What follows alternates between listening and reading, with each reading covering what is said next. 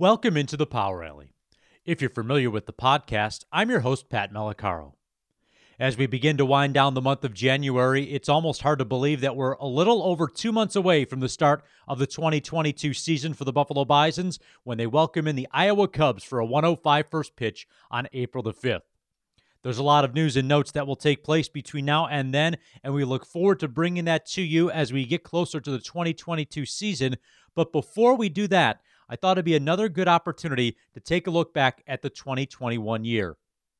And what better person to do that with us than Brian Frank, the creator of the Herd Chronicles. If you've joined us in the past, you know Brian has discussed many historical moments in the Bison's franchise history and the history of Buffalo baseball in general. And this time, I thought it'd be good to chat with Brian about the historic season, not only that the Bisons had last year, playing in Trenton, New Jersey, before returning home and clinching the Northeast Division Championship, the first ever in the new AAA East, but also thought it'd be fun to chat with Brian about his Fan of the Year award, a much-deserved honor that he received on Fan Appreciation Night this past September. And as we chat with Brian here, that's where we start our conversation, as Brian was named the 2021 Fan of the Year, joining a great group of Bison fans from the past that have won the award. And Brian had a chance to just reflect on that moment at Sahlen Field this past season. Brian, thanks for taking some time for joining us here again today. It's the middle of the off season, but it's always fun to talk baseball with you. And before we get started about a lot of the excitement that happened at the ballpark this past year, one of the moments I really want to get your thoughts on are when you were named the Fan of the Year this past year for the Bisons. For folks that were not at the ballpark that night, the final weekend of the home schedule, team awards were announced. Did you have any idea that you were going to be named the Joe Byron Fan of the Year? I had no idea. It was a complete surprise. Didn't expect it, hadn't thought about it. And the team completely surprised me. They didn't tell me in advance. And all of a sudden I look up at the scoreboard and there I am. And then Brad Bisping came over and presented me with the award, and really honored. When I look at the fans who have won it over the years, it's really an honor. And in fact, the first winner of the Fan of the Year award was Joe Overfield. So that, I knew that, and that just a tremendous honor and complete shock. And I know when we were talking about it amongst ourselves in the office and what to do with that award this year, it seemed like a no-brainer for somebody like yourself who chronicles the history of the team, as a steward of Buffalo baseball, not just the Bisons, but the history of Buffalo baseball. So you mentioned Joe Overfield and, some of the great names that have won that award before. It's kind of special in and of itself, but then to add that layer to it is pretty neat too. It really, really was. And I mean, it would be special any year, but this year in particular with Major League Baseball being in Buffalo and the Blue Jays and that whole aspect of it and the interest that I have in the history of Major League Baseball in the city just made it even that much more special. And as we look back at what was 2 seasons, a season and a half of the Blue Jays playing in Buffalo, last time we talked, the Blue Jays were still in Buffalo, and we didn't quite know if the Bisons would come back to downtown Buffalo this year, but they did. And what was that relationship with maybe former players that were now part of the Blue Jays, members of the coaching staff, different aspects that you were able to, really get involved in and help tell the story of the Blue Jays in Buffalo? Yeah, I was able to go to almost every game. I think I missed like 2 in 2020.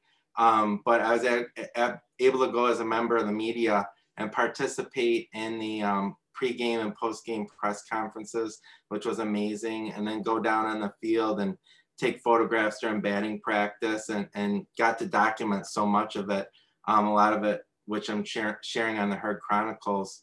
One really cool aspect, it was the last day the Blue Jays were in Buffalo.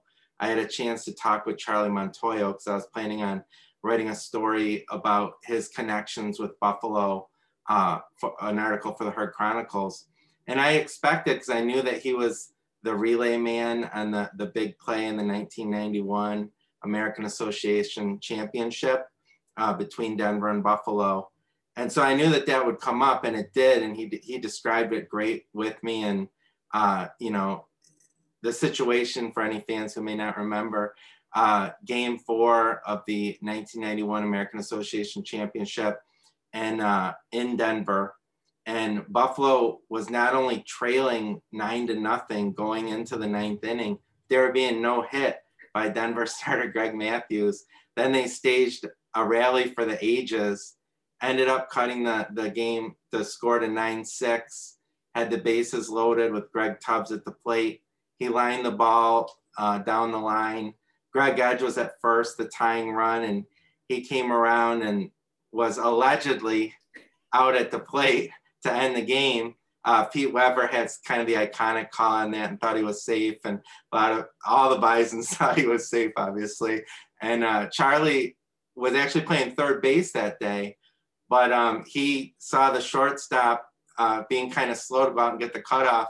So he said, well, I'm going to take it then. And he ran out, got it, and threw home. And he was saying, like, he still jokes about that play with Mike Bushkowski, because Mike, of course, says, oh, you know, he was safe on that. And Charlie, he had a good laugh about it. But he told me some other things that I didn't know as well. Charlie Montoya actually hit his first AAA home run in Buffalo at what today is called Salem Field. And it kind of had an interesting story behind it, because he hit it in an April game. It was a cold, rainy April game, and they ended up postponing the game in the 2nd inning.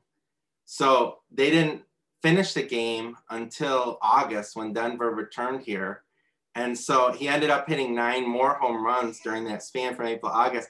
But that home run number 1 was kind of held in limbo and didn't technically count until the game was completed in August. So, you know, he had that story too. But he really feels a close tie to Buffalo from all the years he played here and then managed at Durham. And he was saying how much he enjoys the Puerto Rican community here on the west side of Buffalo, and makes a point of always going to the Niagara Cafe when he's in town for Puerto Rican food. And he really enjoys the city and looks at it fondly. You know, you mentioned the play, and we talked to Pete Weber over the summer as well. And he kind of has the same reaction as, you know, I was the bat boy in the Bison's dugout during the 2001 playoffs when Chris Coste was thrown out of the game in game 5 against Scranton Wilkes-Barre. And he kind of has a reaction that I still have to this day about Coste being thrown out, and then his spot coming up in the order so many times in that 17-inning game. Those are the moments that just kind of stick with you. And, you know, that's something Pete still has never been able to get over. Yeah, it's funny because that play, you know, like it was on the road in Denver, but it seems like it's such a big part of Bison history and kind of the collective consciousness of Bison fans from that time. And it's from listening to Pete's call. Like, you know, it's just such a memorable, iconic call that, you know, so just plays like that are what make, you know, make baseball fans.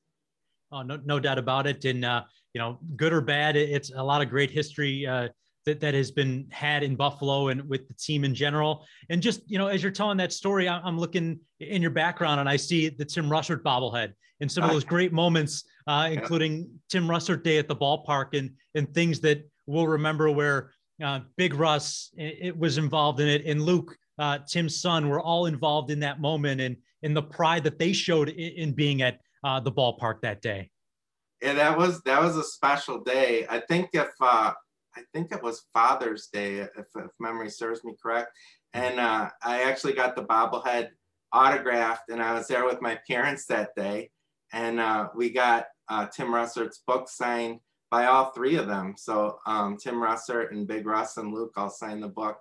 Yeah, so it's memories like that. And, you know, I know Tim Russert had wonderful memories of going to games back at Offerman Stadium and watching Luke Easter, and he wrote about that in his book. So, yeah, wonderful memories. And so many memories were created by folks at the ballpark this past year. And just talking to someone the other day, it strikes me that they said, they came to a couple Blue Jay games and how much fun it was, not only to see the Blue Jays in Buffalo, but how as the season went on at Salem Field, people may forget when the ballpark first opened to fans, limited capacity, several restrictions were still in place to keep everybody safe. But as the homestands went on, more and more fans were allowed at the ballpark, and you really got that feel of, when I've talked to people about Friday nights at the ballpark and that big league feel, it really had that, not only because the Blue Jays were here, but so many people were able to take part in those games by the time they were done. It sure did. And you could feel the energy of the crowd. It was just wonderful. And watching people just walk around before the game, just kind of taking it all in and getting there early to watch batting practice. And it was kind of sad back in 2020 when fans weren't allowed in this stadium. And sometimes when I would go there as a member of the media and walk in, and there would be fans just kind of walking around outside the stadium outside just to kind of hear the sounds and maybe take some pictures outside and stuff. And it like broke my heart at the time. So I was like, oh, I wish they could go in, so badly. And the fact that they were finally able to do it in this year was just wonderful. And like you said, it was just a tremendous atmosphere at the park. And I feel like we knew there were several Blue Jay fans in Western New York, but maybe it's just because the Blue Jays were here stateside, but it seemed like every Blue Jays fan from 90, 100-mile radius came to a game and got to experience it at Salem Field and say they were there for one of those games. Yeah, and all the Buffalo Blue Jays shirts and everything that people are wearing was wonderful. And yeah, I think, we've had the affiliation now for a while. I mean, there were Blue Jay fans in West New York before that, going back to the 80s and 90s. But with the affiliation being here for a while, and then now what's happened in the last 2 years, without a doubt, interest has picked up in the Blue Jays and the Bisons as well. And one of the another unique qualities of this past year we didn't have in 2020 was the Blue Jays were playing in Buffalo, and then the Bisons were playing in Trenton or playing another AAA East Northeast Division opponent at the same time. So you and I were both kind of keeping tabs on two games a lot of nights as well. So add that into the mix of how unique 2021 was. It really was. I mean, I'd be watching the Blue Jays game, then on my iPad, I'd have the Bison game kind of keeping it in the corner of my eye. And that was definitely, an odd situation that hopefully we're never going to experience again, because it'll never happen again. But yeah, really. And a lot of people don't think about that the Bison team went through kind of the uncertainty that the Blue Jays did too. The Blue Jays, I know, had to change locations twice, going from Dunedin to Buffalo and then Toronto. But the Bison players and Casey Candaele, they were in kind of limbo that whole time too. I know they enjoyed being in Trenton and were treated very well there, but they had the uncertainty of if and when they were ever going to come back to Buffalo, and finally they were able to. You're right. And I think Casey was the right manager at the right time. And I'll take it even a step further. We've talked to him, and I know you have as well, Casey and the players, about the uncertainty of when they were breaking the alternate site after the season was delayed a month. Would they be where were they going to be? They knew it wouldn't be Buffalo, but where would it be? And it wasn't until maybe weeks or a week before the season was set to start did they know they were going to Trenton. And then what, unique and difficult situation they were kind of maybe stepping into because it was happening so quickly. Yeah, and I think Casey was just kind of the perfect guy to be in charge of all that as the manager of the team, because I know Buffalo fans know him well and his sense of humor and, stays loose and have fun, but also wants his players to play hard on the field and go out and win. And he kind of had like the perfect personality to kind of guide through that uncertainty. Yeah, and it struck me as thinking about the other day, Casey as a player helped the Bisons win a championship.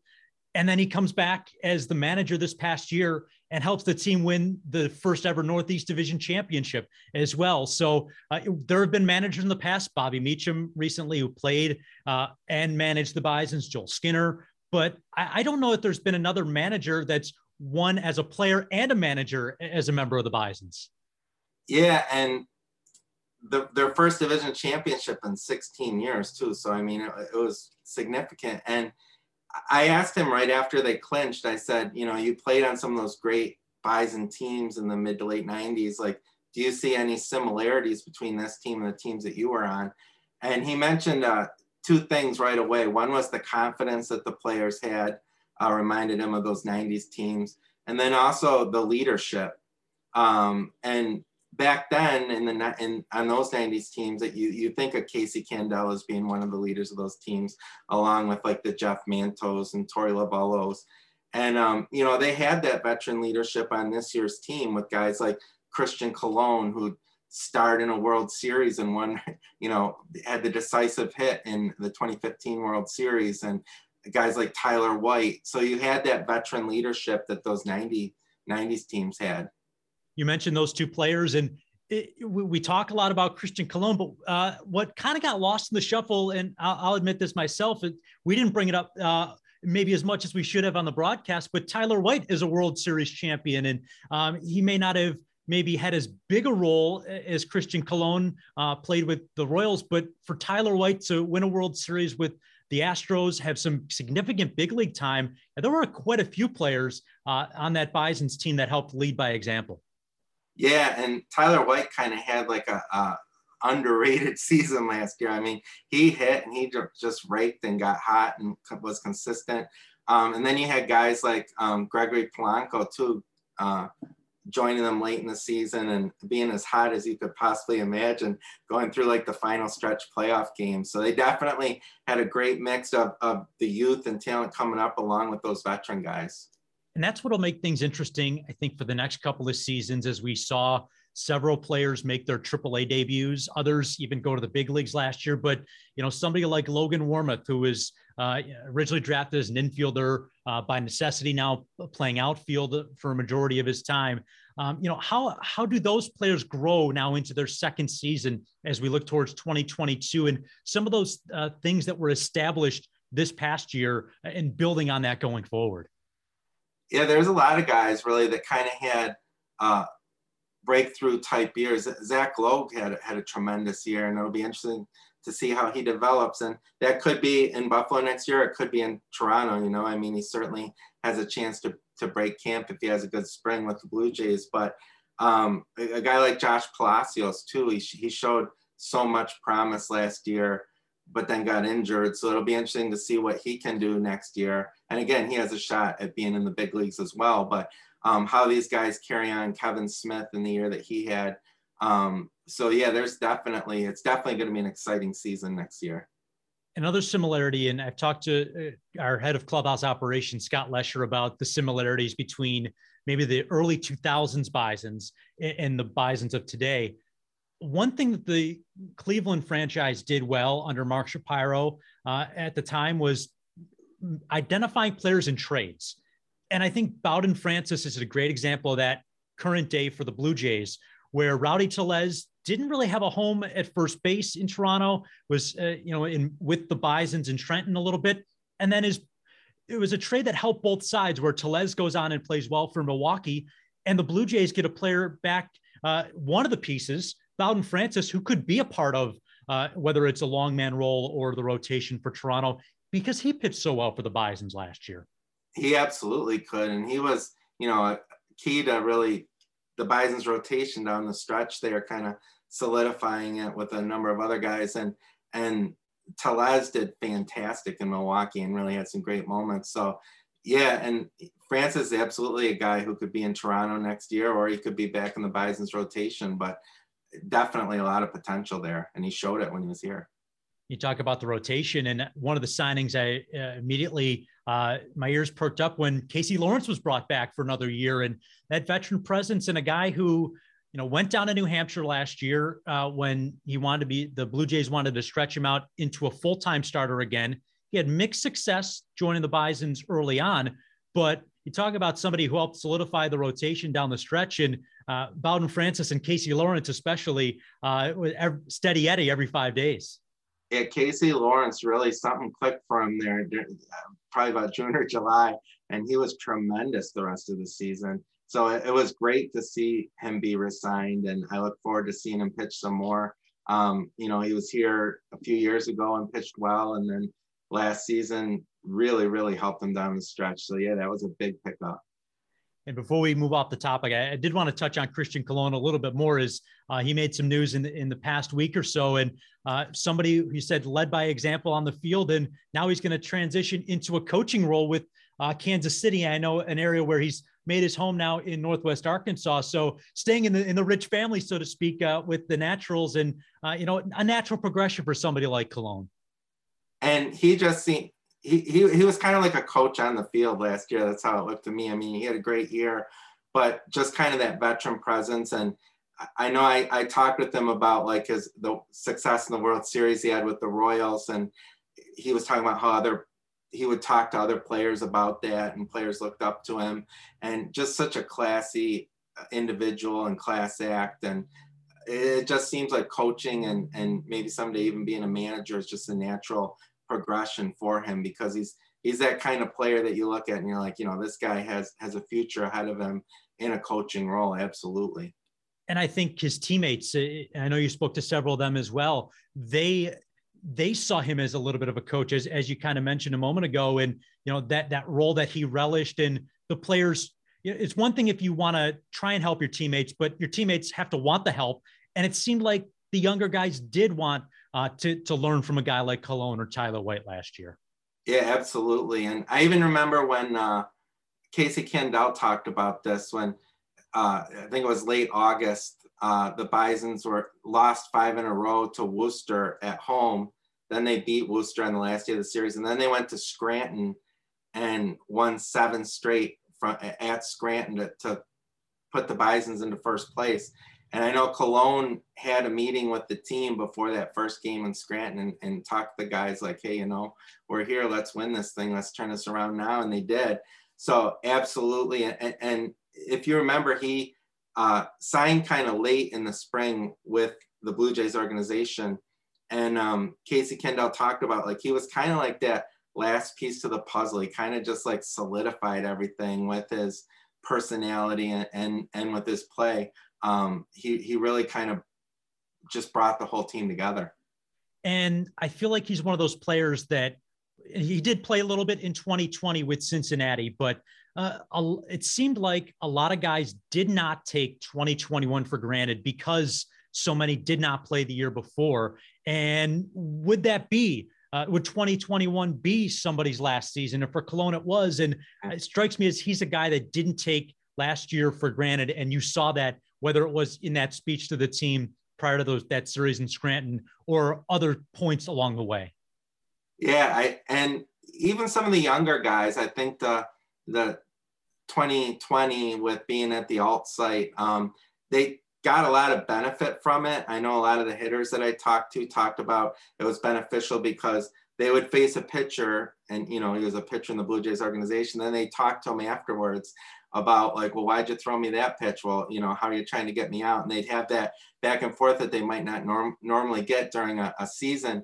But some guys, and they found benefit from that. But some guys, like I was talking with Brian Baker, and he was talking about how, it's hard for him to get pumped up just to pitch like live batting practices all the time. He's such an intense guy. That experience was good, but it wasn't like playing in games every day. So I think a lot of guys really appreciated last season. And it certainly culminated in a division championship. The one disappointment was there were no playoffs last year. Hopefully here in 2022, that's different. One thing that we know will be different is games outside of the division. For the Bisons, they'll make 2 road trips outside of the Northeast Division, and they'll welcome in 5 teams from outside as well. So 6-game series again, but I think it'll be fun to see teams like Iowa, which the Bisons have a great history with, or even just going to a place like Columbus or seeing Gwinnett come to town again. Yeah, that will be great. I kind of like that 6 games on and a day off. Once you got used to that, it kind of gave a nice flow to the season, but you are seeing the same teams all the time in your own division because of the pandemic. So it will be nice to get some of those other teams in there this year. And last year too, the final stretch, I just want to say, like, when that first came up, I was like, oh man, because the Bisons finally won the division. You wanted to have playoffs against Durham. You wanted to face them in a series, But then the final stretch, and especially the games in Buffalo, were just out of sight. Like the Bisons dropped the first game, and then they had a number of like walk-off wins after that. Gregory Polanco with a home run to win it. He had another walk-off hit. The last game in Buffalo, Christian Colon had a walk-off. I think it was a ground rule double. Mm-hmm. And so it was like you couldn't even imagine that it would be that fun and that exciting. And the Bisons ended up going 8-1 in the final stretch, and it really was an exciting atmosphere. Even though it was kind of let down not to get the playoffs, the final stretch lived up to its billing. And one of the moments that I'll never forget from that final stretch was when two players tagged up and scored on the fly ball to center field, and something I had never seen before and wasn't expecting. But, a coach like Devon White, who actually had experienced it before, used speed to the Bison's advantage. And that was a hallmark of Buffalo last year. Yeah, that was the same game that Polanco hit the walk-off home run too, with Forrest Wall tagging a second and scoring a fly ball. And yeah, it was amazing. It was the whole season with like Forrest Wall and Otto Lopez hitting 1-2. He had so many moments like that. One time, Wall scored from first base on a ground ball into right field. He came around and scored. There was no like bobble or anything. He just is that, so it really was an exciting team all year long. And hopefully the 2022 version will be just as fun as just about a couple of months away from spring training really getting going and the Bison's roster taking shape. It'll be fun to see, once the players get down to Dunedin, minor league camp gets going, what the roster will look like and what the coaching staff will look like this coming year, and see if many of the familiar faces from last year are back and trying to replicate the results of last year. Yeah, and I know there's a lot of a buzz around like Gabriel Moreno coming up, and we got to see him for a couple games during the final stretch, but then he went out and kind of proved himself in the Arizona Fall League as well. So, and he's a guy that, could absolutely be up in Toronto as well, but you would think the consensus kind of seems to be that he might need a little bit more time in the minors before he goes up, because he's only caught like 180 or only played in like 180 or so minor league games. So if he's here again next year, that definitely gives fans something to look forward to as well. You're right. And a player that we maybe expected to see a little bit more of last year, but injuries were one of the main reasons why he did not join Buffalo until September last year. And hopefully one of the main anchors behind the plate. As we look forward to, what's ahead for the Bisons, and we talk about playing outside the division a little bit more next year. What does the other teams in the division look like? To me, that's another interesting part of it is, with new manager in Lehigh Valley and a new manager in Worcester this coming season, how all those things kind of look a little bit different where they've looked the same so much over the last decade. Right. And it'll be interesting to see how things shake out. It was a really a great division last year. The Bisons kind of battled Scranton and went back and forth right down to the wire. And Worcester started off really slow and then came on strong. And so, it was a great race last year, and hopefully it'll be the same next year. And to see how it all shakes out with, what players land where will be very interesting. And Brian, as we take a look at, what's to come for the Herd Chronicles, I want to ask you about your most recent entry that we have over at bisons.com. And we've talked about it many times. There's always a Buffalo connection. And the latest one is Walter Johnson, one of the greatest pitchers in the history of baseball. And the only time that he pitched in the minor leagues was against Buffalo, and just how unique of an experience that was.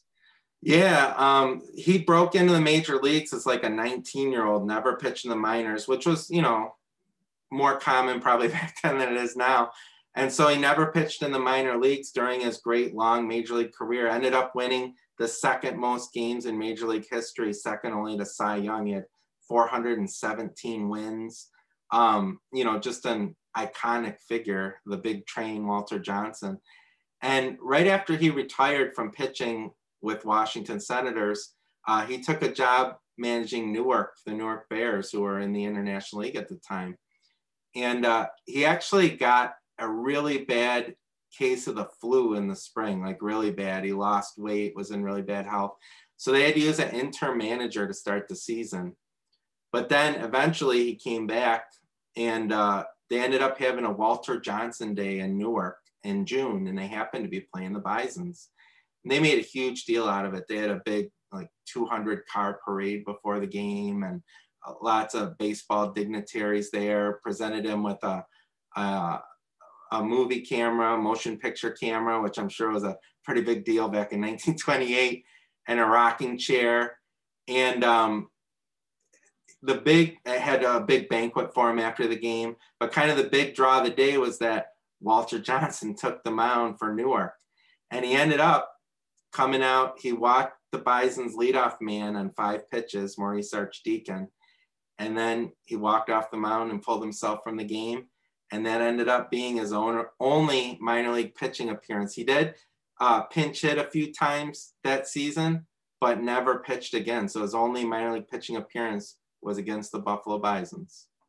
Yeah, there's such stories like that are what I love reading on the Herd Chronicles and stuff that you're able to look up and find, and all the old news articles, things that you've been able to extrapolate information from. It has to be just so entertaining reading some of those old stories as you're writing a story like this. It is, when you go back and you find a little nugget like that. It's amazing when it's Walter Johnson. But just, you're always learning, you're going back and you're looking at different seasons that maybe you didn't know a lot about, 1906 season or 1904 season or something, and you find these little nuggets or these little great games that have kind of been forgotten about. It's kind of funny because a lot of times newspapers back then, they'd use kind of a lot more flowery language than we use now to describe things. And they would say something like, baseball will never forget this game or something. And it's like a game you never heard of, So you're like, well, it's time to bring this game back to life again and put it out there. So. And, it strikes me moments like that with Walter Johnson, or even the combination of Johnny Bench hitting the only grand slam off of Jim Palmer in his professional career, and it came in Buffalo against the Bisons, and all those unique little moments that happened against the Buffalo franchises. Yeah, that game was actually in Niagara Falls. That was when they were playing at Hyde Park. Yeah, and amazing. That Bench, the greatest catcher of all time. Because I don't remember that I was born after that, but that he played right here in Buffalo and faced Jim Palmer, who are 2 guys I remember playing, but I wasn't around when they were here playing. And so, yeah, absolutely amazing to look back on those events and those experiences. Well, Brian, I appreciate you joining us again today. Always love chatting with you. Look forward to seeing you at the ballpark this coming year. And for folks that want to keep up on the latest and the history of the Bisons, what's the best way to follow along with the Herd Chronicles? Yep, you can go to the website, which is herdchronicles.com. That's where all the articles and stories are. And then if you're on Twitter and you want to go on the Twitter feed, it's at Herd Chronicles. And I post on there regularly, daily. So join the fun. Yeah, see who's the latest former Bison to have a birthday or those great moments in Bison history. You'll not be disappointed. So, Brian, again, congratulations being named the Fan of the Year, a well-deserved honor, and look forward to catching up again down the road. Thank you, Pat. I really appreciate it. I'll see you at the ballpark. Thanks once again to Brian for joining us this week on the Power Alley. Always love to chat with him. And again, congratulations on a well-deserved honor for the Bisons reigning Fan of the Year. Don't forget, you can follow Brian at Herd Chronicles. He has a great wealth of Buffalo baseball history and knowledge, and we like to bring much of that to you right here on the Power Alley and also at Bisons.com. Speaking of Bisons.com, that's where you can catch up on the latest news and notes and the latest on promotional offerings this coming season. The planning for Star Wars Night continues, and it'll be a fun night at the ballpark this year. You can check out what the Bisons will wear on Star Wars Night this season and stay up to date on the very latest as we unveil more on the promotional schedule for 2022. Until next time, here in the Power Alley, I'm Pat Malacaro. Thanks for joining us.